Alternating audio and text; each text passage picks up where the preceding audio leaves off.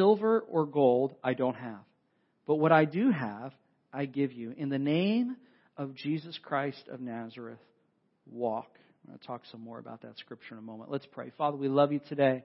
We thank you for the opportunity to come and to worship you and honor you. We thank you for safe places to hear your word, Lord Jesus. Safe places to experience you, to know your love, and even to have the opportunity to follow you and to put our lives in your hands. And so this morning, let your word be life to each one of us. We open up our hearts, Lord, to hear what you would say to each one of us. You're so good at speaking to us. I pray for the empowerment and the leading of your Holy Spirit to share what's in your word. Thank you for the opportunity. Lord, use this time in Jesus' name. Amen. So we're in this new series. It's called Moving Forward. And we've been talking about keys to moving forward in life. How many of y'all come to points in your life where you're like, I just would like to kind of get through this time, through this season. I'm just ready to move forward, right? Some of us are control freaks and it's like, what can I do? I want to make it happen, Captain, right? Just like, let's do this. Others of us, we're just more passive about it and we're just like, I'm waiting for life to change, right? Just someday it's going to change. And the reality is we cooperate and participate with what God wants to do to move us forward in life. So in the first part, we're in part 3 today, but in part 1, we talked about to move forward, sometimes you got to come to that place where there's a point of no return.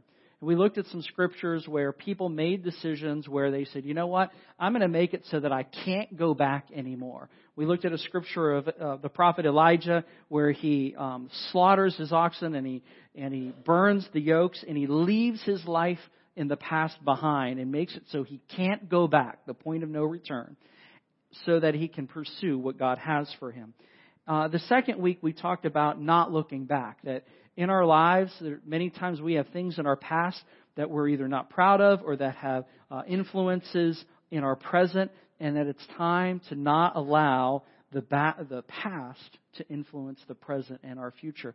We looked in Scripture at the Apostle Paul, who many of us, if we study Scripture and we look at the Apostle Paul, we think so much about what he did for God that we actually can often not even remember that he used to persecute the church, and he stood over Stephen's martyrdom and watched them stone a Christian, but that he was radically transformed to follow God. So much transformation happened in his life that most of us don't even think about his past. We only think about who God made him. And for a lot of us, we would like some people to forget about our past.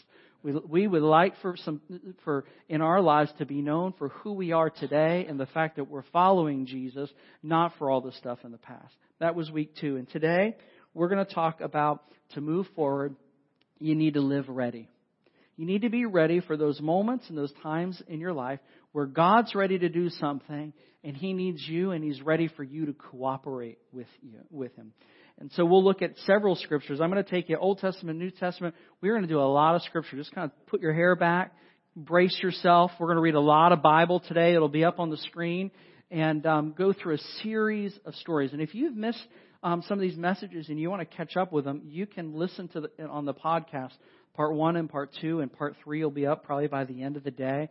You can get that through the app, through the website. We make it really easy to find the podcast, and you can listen to that. And, if you're having a hard time sleeping at night, just put that sermon on, and I will just lull you to sleep. No, I'm just kidding. Mostly. If you're doing that, don't tell me. It'll hurt my feelings. Let's start this morning. We're going to read to you out of Acts chapter 3. This is in the New Testament. This scripture takes place after Jesus has died on the cross. He's risen from the dead. He's gone up to heaven, and the church is beginning, right? All these believers and followers of Jesus are following Him, and that's where we're going to pick up. Acts chapter 3, verse 1. One day, Peter and John were going to the temple at the time of prayer at 3 p.m. Now a man who was lame from birth was being carried to the temple gate called Beautiful, where he was put every day to beg from those going into the temple courts. When he saw Peter and John about to enter, he asked them for money. Peter looked straight at him, as did John, and then Peter said, "Look at us." So the man gave him his attention, expecting to get something from him. And then Peter said, "Silver or gold I do not have, but what I do have I give you. In the name of Jesus Christ of Nazareth, walk." taking him by the right hand, he helped him up, and instantly the man's feet and ankles became strong, and he jumped to his feet and began to walk. And then he went with them into the temple courts, walking and jumping and praising God. Can you imagine this sight? This guy who's carried day after day to the temple. And he's there and he's begging just to kind of get by. And what do people see? They see the same guy walking and jumping and praising God. I love this story. Have you ever read a Bible story and put yourself in the story? It's a lot of fun. I encourage you to do this. I think it's allowed. Like, put yourself in someone's place. For instance, put yourself in Peter's place, right?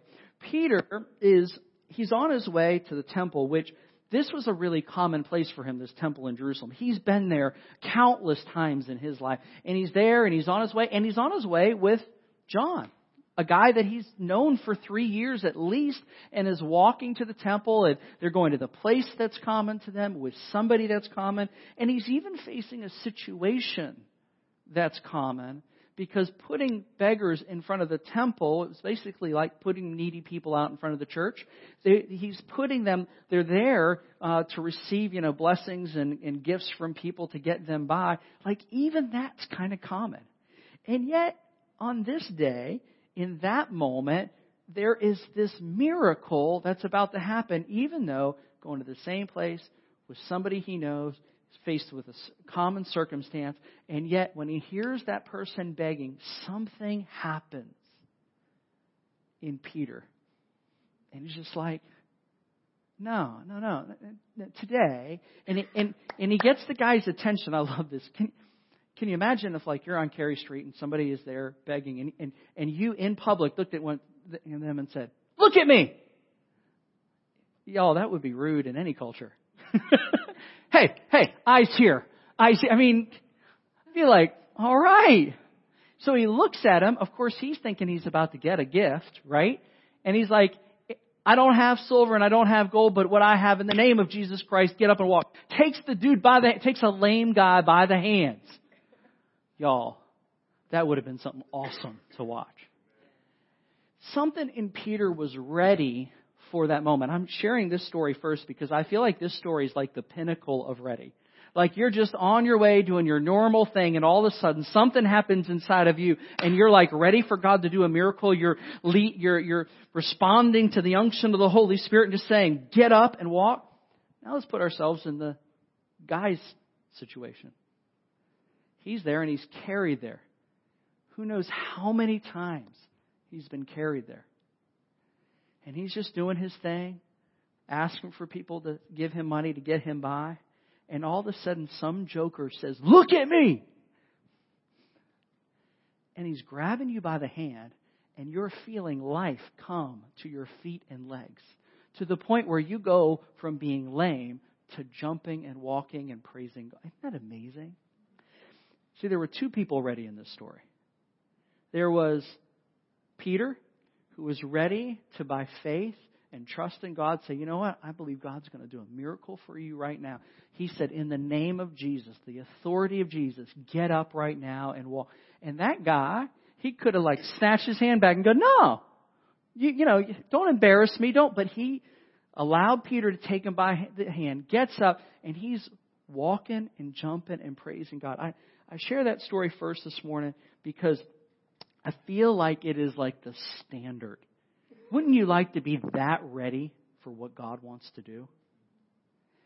I think one of the reasons that we feel stuck in life, one of the reasons we don't move forward in life is that we're not ready for what God wants to do. I like the phrase, I don't know if you've heard this around Goochland, sitting on ready. I'm just ready for what God wants to do. And we're going to look at some principles today that will help you to be ready. Ready to move forward, ready to seize the moment, ready to see a move of God, ready to be part of a move of God, because the wonderful thing about our God is that He's still doing amazing things around us. And I don't know about you, but I just want to be ready for what He has in His heart to do.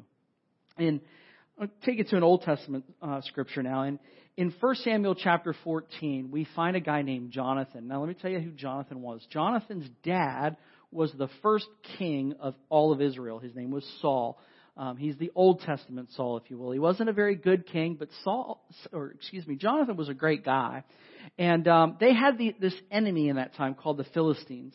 And they were at war with the Philistines. And one day, Jonathan gets up and he says, you know what, I'm just going to go out and kind of check things out, check the outpost of the enemy. And he grabs his armor bearer. I guess when you're a prince, you get to have an armor bearer. He's like, let's go. And this is what it says in 1 Samuel 14, verse 6. It says, Jonathan said to his young armor bearer, come, let us go over to the outpost of those uncircumcised men.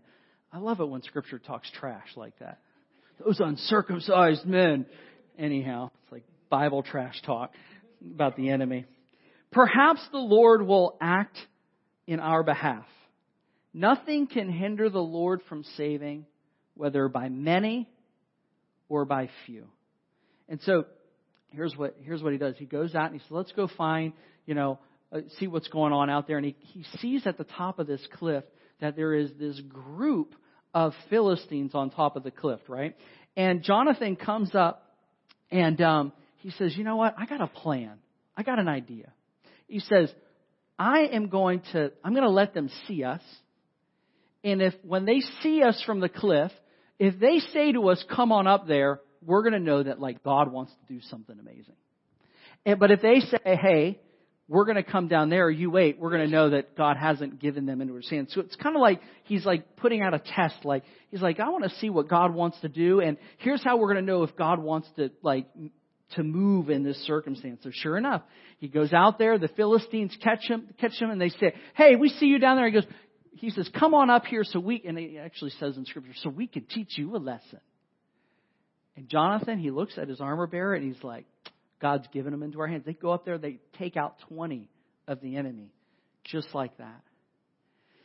And then this amazing thing happens where not only are the 20 men taken out, but in 1 Samuel 14:15 it says, then panic struck the whole army, the whole Philistine army.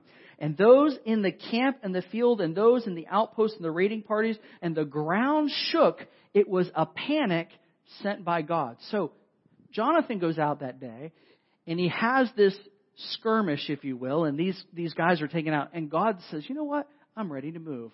I'm ready to do something. He shakes the ground, sends all the enemy in a panic, and they win this amazing battle that day. And at the beginning of all that was Jonathan, who was just ready for God to move. Ready for God to do something. And what I love about Jonathan in this story is that his disposition is he's ready for God to change the circumstance. He's looking for God to change the circumstance. He's willing to be a part of it, right? To participate. But he doesn't presume. He doesn't say, God has to do this for me. He doesn't order God around. He just puts himself in a place where he's ready for God to do something. And I think we can learn something from Jonathan there. Because, sometimes for some of us more control-oriented people, right? When we're ready for God to move, we're ready to help him. You know what I'm talking about? God, you sit back. As a matter of fact, if you'd like, just take some notes and I'll tell you how you can do this for me. You know what I'm talking about? And that is not what God is looking for us. He's not looking for us to take control. And He's not looking for us to take matters into our own hands. But He's looking for us to participate with what He wants to do. And learning how to participate with what God is doing is a real art. The reason I describe it that way is because sometimes we want to boil down the way that God does things into a science where basically, if I do this, God has to do this, and then we end up just kind of manipulating God like a cookbook. Well, if I do this and I set the oven to 350 and I pull it out at 11 and a half minutes, this is exactly what's going to happen. When what God wants is He wants us to relate to Him and to talk to Him and to interact with Him. And even in this circumstance, Jonathan, he's ready. You could feel it. Like he's just ready for God to do something. And you know what? God said, you know what? I'm ready to do something. And did something very mighty. That attitude of, God, when you're ready, I'm ready. I'm here for what you want to do. One of the things that we recognize in this story and then the next one I'm going to share with you is it's not about the supply. It's not about how much you have for God to move. It's about the one who supplies. In the story we just read, one of the things that Jonathan said is, perhaps the Lord will act on our behalf. Nothing can hinder the Lord from saving, whether by few or by many. How many of us are guilty of, we look at what we have and think that that's all we have? You know what I'm talking about? But the reality is, God can do a whole lot with your little when you put it in His hands. In this circumstance, Jonathan tells the armor bearer, because, can you imagine the armor bearer, like he's getting up for work that day. Jonathan's like, let's go out. Let's go see what God wants to do. I'm sure the armor bearer, if I'm the armor bearer anyhow, I'd be like, you want to bring anybody? You want to at least tell somebody where we're going? Like, they didn't even tell people where they were going. They're just headed out looking for something to happen. I'm like, man. But Jonathan speaks this word and he believes it by faith. God can do something with a little bit. He can do something with a lot. All we need is God to do something. I love that disposition. And we're going to see that attitude even more in this New Testament scripture I'm going to show you. And this is Luke chapter 9. And this is with the disciples that Jesus had called to follow Him with Jesus. And one day Jesus is out teaching a large group of people, like 5,000. And here's what it says. This is Luke 9:12. Late in the afternoon, the 12 came to Him and said, send the crowd away so they can go to the surrounding villages in the countryside and find some food and lodging because we are in a remote place. He replied, this is Jesus replying, you give them something to eat. They answered, we only have 5 loaves of bread and 2 fish. I always want to say 2 fishes. Does anybody else want to do that? I don't know something about the way that I just want to say fishes, but it's fish for those of you who care. Unless we go and buy food for all of this crowd, about 5,000 men were there. But He said to the disciples, have them sit down in groups of about 50 each. The disciples did so, and everyone sat down, taking 5 loaves. How many loaves? 5 loaves. And 2 fishes. How many fish? That was just for fun. 2 fishes, and looking up to heaven, He gave thanks and broke them, and He gave them to the disciples to distribute to the people. When they ate and were satisfied, now for those of you who are paying attention, watch the math here. They ate and were satisfied, and the disciples picked up 12 basketfuls of broken pieces that were left over. They started off with 5 fish and 2 loaves. They ended up with 12 basketfuls of leftovers. Isn't that amazing? The disciples in this situation, it's so funny. When we read Scripture, sometimes we can go, oh, you silly disciples. Oh, like I could see it coming. Well, that's because we a lot of times have heard the story or read the story. But the disciples are practical. Right? Jesus has been teaching. They're a long way off from a Walmart. They can't just go get a bunch of food, right? And they're like, hey, let's be nice to these people and send them home. They're going to be hungry, right? And so Jesus, when the disciples are kind and thinking about the folks there, I think they might have been thinking about themselves, because I'm thinking 5 fish and 2 loaves. Is that enough for the 12 disciples and Jesus to eat? I'm thinking they're hungry, right? They're thinking they need to eat. I want to eat. I don't know. And Jesus looks at them and says, you give them something to eat. Like, what you talking about? Me give them something to eat. And their reply is, we only have. Isn't that sometimes where we are in life? Right? And one of the times we think we can't move forward is because we can get so focused on what we only have. I only have this much time. I only have this much money. I only have this much energy. I only have, and I only have. And you know what? What you're saying is right. You're right.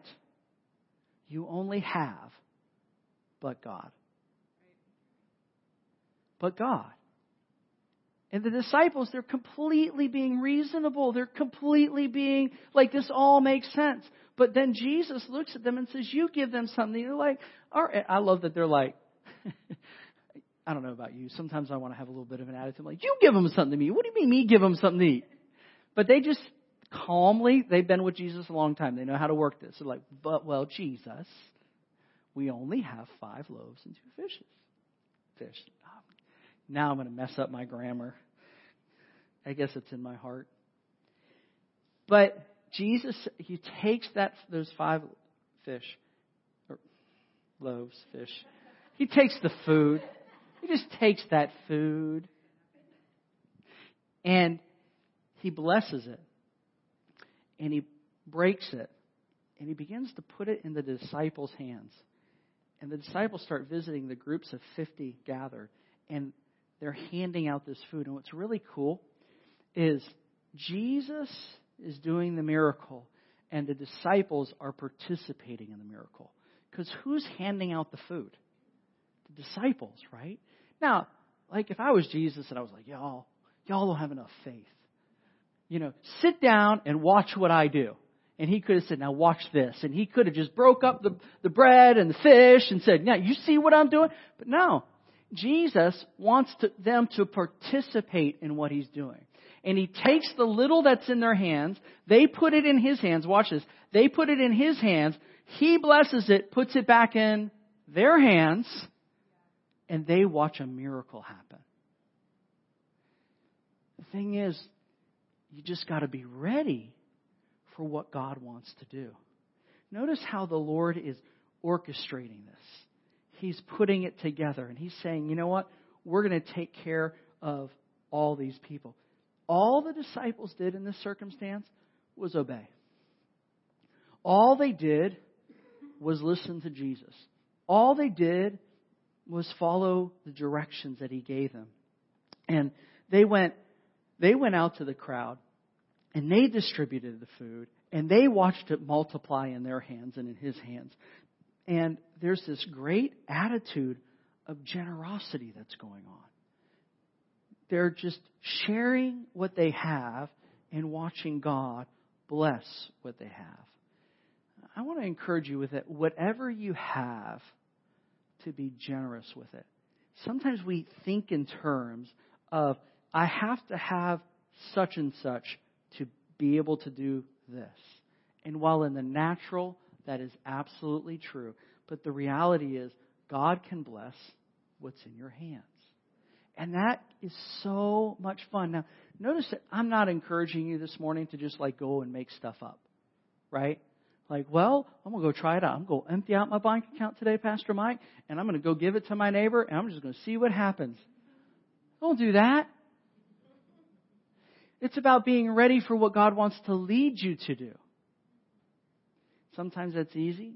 Sometimes that's not difficult. And what I love in these circumstances is God is doing something not just for the people that are in the story, but for the people who are around the story. There's another story. I want to go back to the Old Testament again for a moment. This is in 1 Kings chapter 17. And there's this prophet named Elijah. And Elijah had kind of a tough gig. He prophesied that there was going to be famine in the land of Israel. And so there was this drought and there was a famine and people were hungry. And the Lord took care of Elijah. He said, listen, I want you to go cross over the River Jordan and I'm going to have a raven bring you food and you're going to have what you need day by day. And sure enough, he goes and he has a bird bringing him food each day. That's pretty wild, ain't it? Now, how many of y'all want to live like that?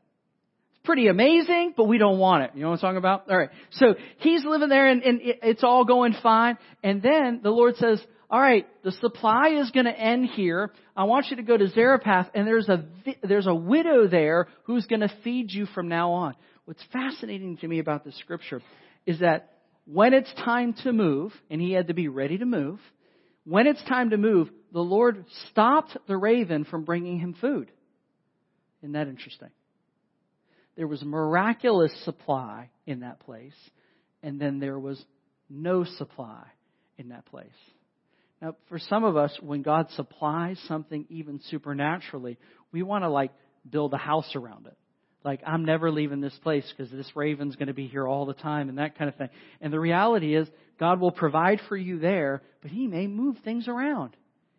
That's why it's a relationship with God. It's not magic. It's not us trying to force God to do things. We're in a relationship with God, and He cares about us, and He wants to show us His ability to move us forward in life from one day to the next day. So He says, listen, the raven's going to stop, go to Zarephath. That would convince me to leave, right? The food's gone. So He goes to Zarephath, and there's a widow there. And you remember now, his supply dried up. He's told to go to this specific town and to ask the widow for food. So he asked the widow for food, 1 Kings 17. Asked the widow for food, and the widow says, yeah, all I have is like a little bit of oil and a little bit of flour. I'm about to make my last meal and feed it to me and my son, and then we're going to die of starvation. I don't know about you, but I'd be like, I'm good.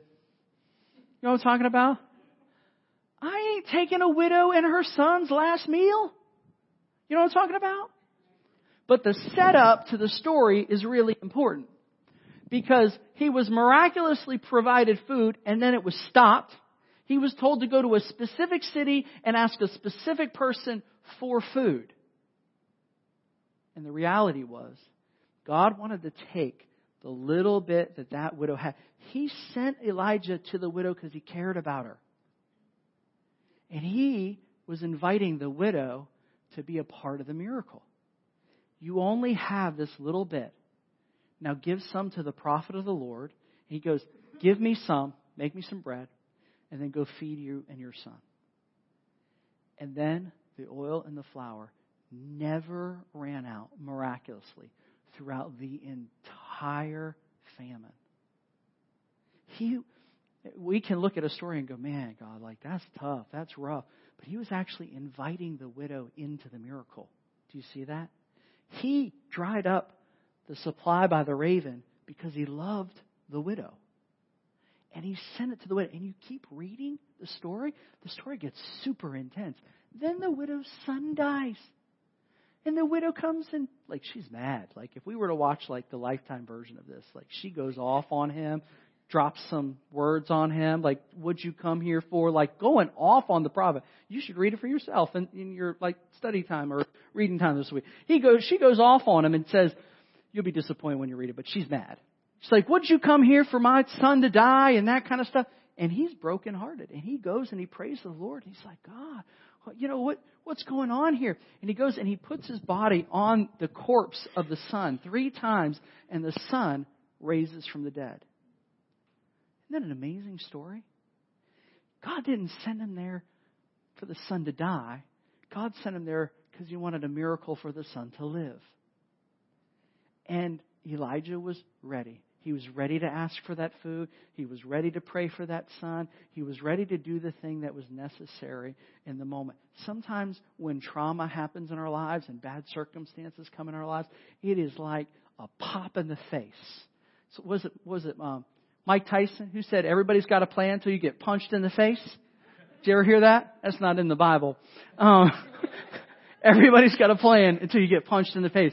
Sometimes trauma and bad things are like a punch in the face, and you're just stunned. Even the prophet Elijah, he's like, what is going on here? But then he prays and sees this miracle, sees God do this miracle in the midst. There is something about being ready for what God wants to do. I want to give you or leave you with this morning 3 things that will help you be ready. Because I believe in our lives, God wants to move us forward. We can't make Him do stuff, but He loves us and cares for us. He has shown how much He loves us by putting our sin on His only Son and allowing Him to pay for our sin on the cross. If you're wondering today, does God love me? He has shown you. He has shown all of us because He doesn't want us to pay for our sins. But He wants us to be able to be forgiven of our sins, have the weight of sin lift off of us, have the shame of sin lifted off of us so that we can walk in a new life with Him. It's just that simple. And that's why Jesus just tells people, come and follow me. Just come and follow me. It's such a beautiful thing. And so here are 3 things that will help you to be ready for what God wants to do. Number 1 is to live prayerfully. Live prayerfully. Was it Bon Jovi who made that song, Living on a Prayer? All right, well, not that I quote Bon Jovi or Mike Tyson very often, but they're making the cut today. The problem with that is you're living on a prayer. And we need to live on prayer. Right? Like you gotta live on prayer by praying. And by praying and praying and praying again, right? And so being prayerful keeps the conversation and the dialogue going. The second one is to live thoughtful. What I mean by thoughtful is so many times in our lives, we are not paying attention to who's around us. In all of these stories that I'm sharing with you from Scripture, there are other people involved. With Peter, there's the crippled person who's involved. With Jonathan, it's him and his armor bearer, and then the whole Israelite army is blessed, right? In this last scripture that I shared with you, where Peter and with Jesus and feeding the over 5,000, there's all of these people that need to eat. When I say live thoughtfully, what I mean is pay attention to who's around you, because so many times God wants to involve and incorporate and bless people around your life, and many times we can get in the pattern where we don't realize who's around us and what's going on. So pay attention and be thoughtful about who's around you. And the third thing is to live faith-filled. And when I say being faith-filled, I mean having an attitude that, you know what, God can do some amazing things, and I'm ready for whatever God wants to do. I know that God is a healer. I know that God is a provider. I know that God loves. I know those things about His character. He's shown me that that's who He is. And I want to be faith-filled. I want to be in a trusting attitude, knowing that God's ready to do something. And the best way to be faith-filled is to make sure you're filling yourself with His Word. It says in Romans 10:17, it says, consequently, faith comes from hearing the message, and the message is heard through the Word about Christ. When we hear about Jesus, when we hear scriptures and stories about great things that God has done, we have this opportunity to believe. We have this opportunity to have faith. And if you want to fill your faith tank, fill your trust in God tank, put more of His Scripture inside of you. Because what you put in is going to be with a thing that you can feed from. And so you have to encourage yourself and build your faith with His Word. Read about what Jesus is doing in Scripture. Read about all the amazing things that He has done and who He is. And it will build your trust in Him. Amen. Would you stand with me this morning?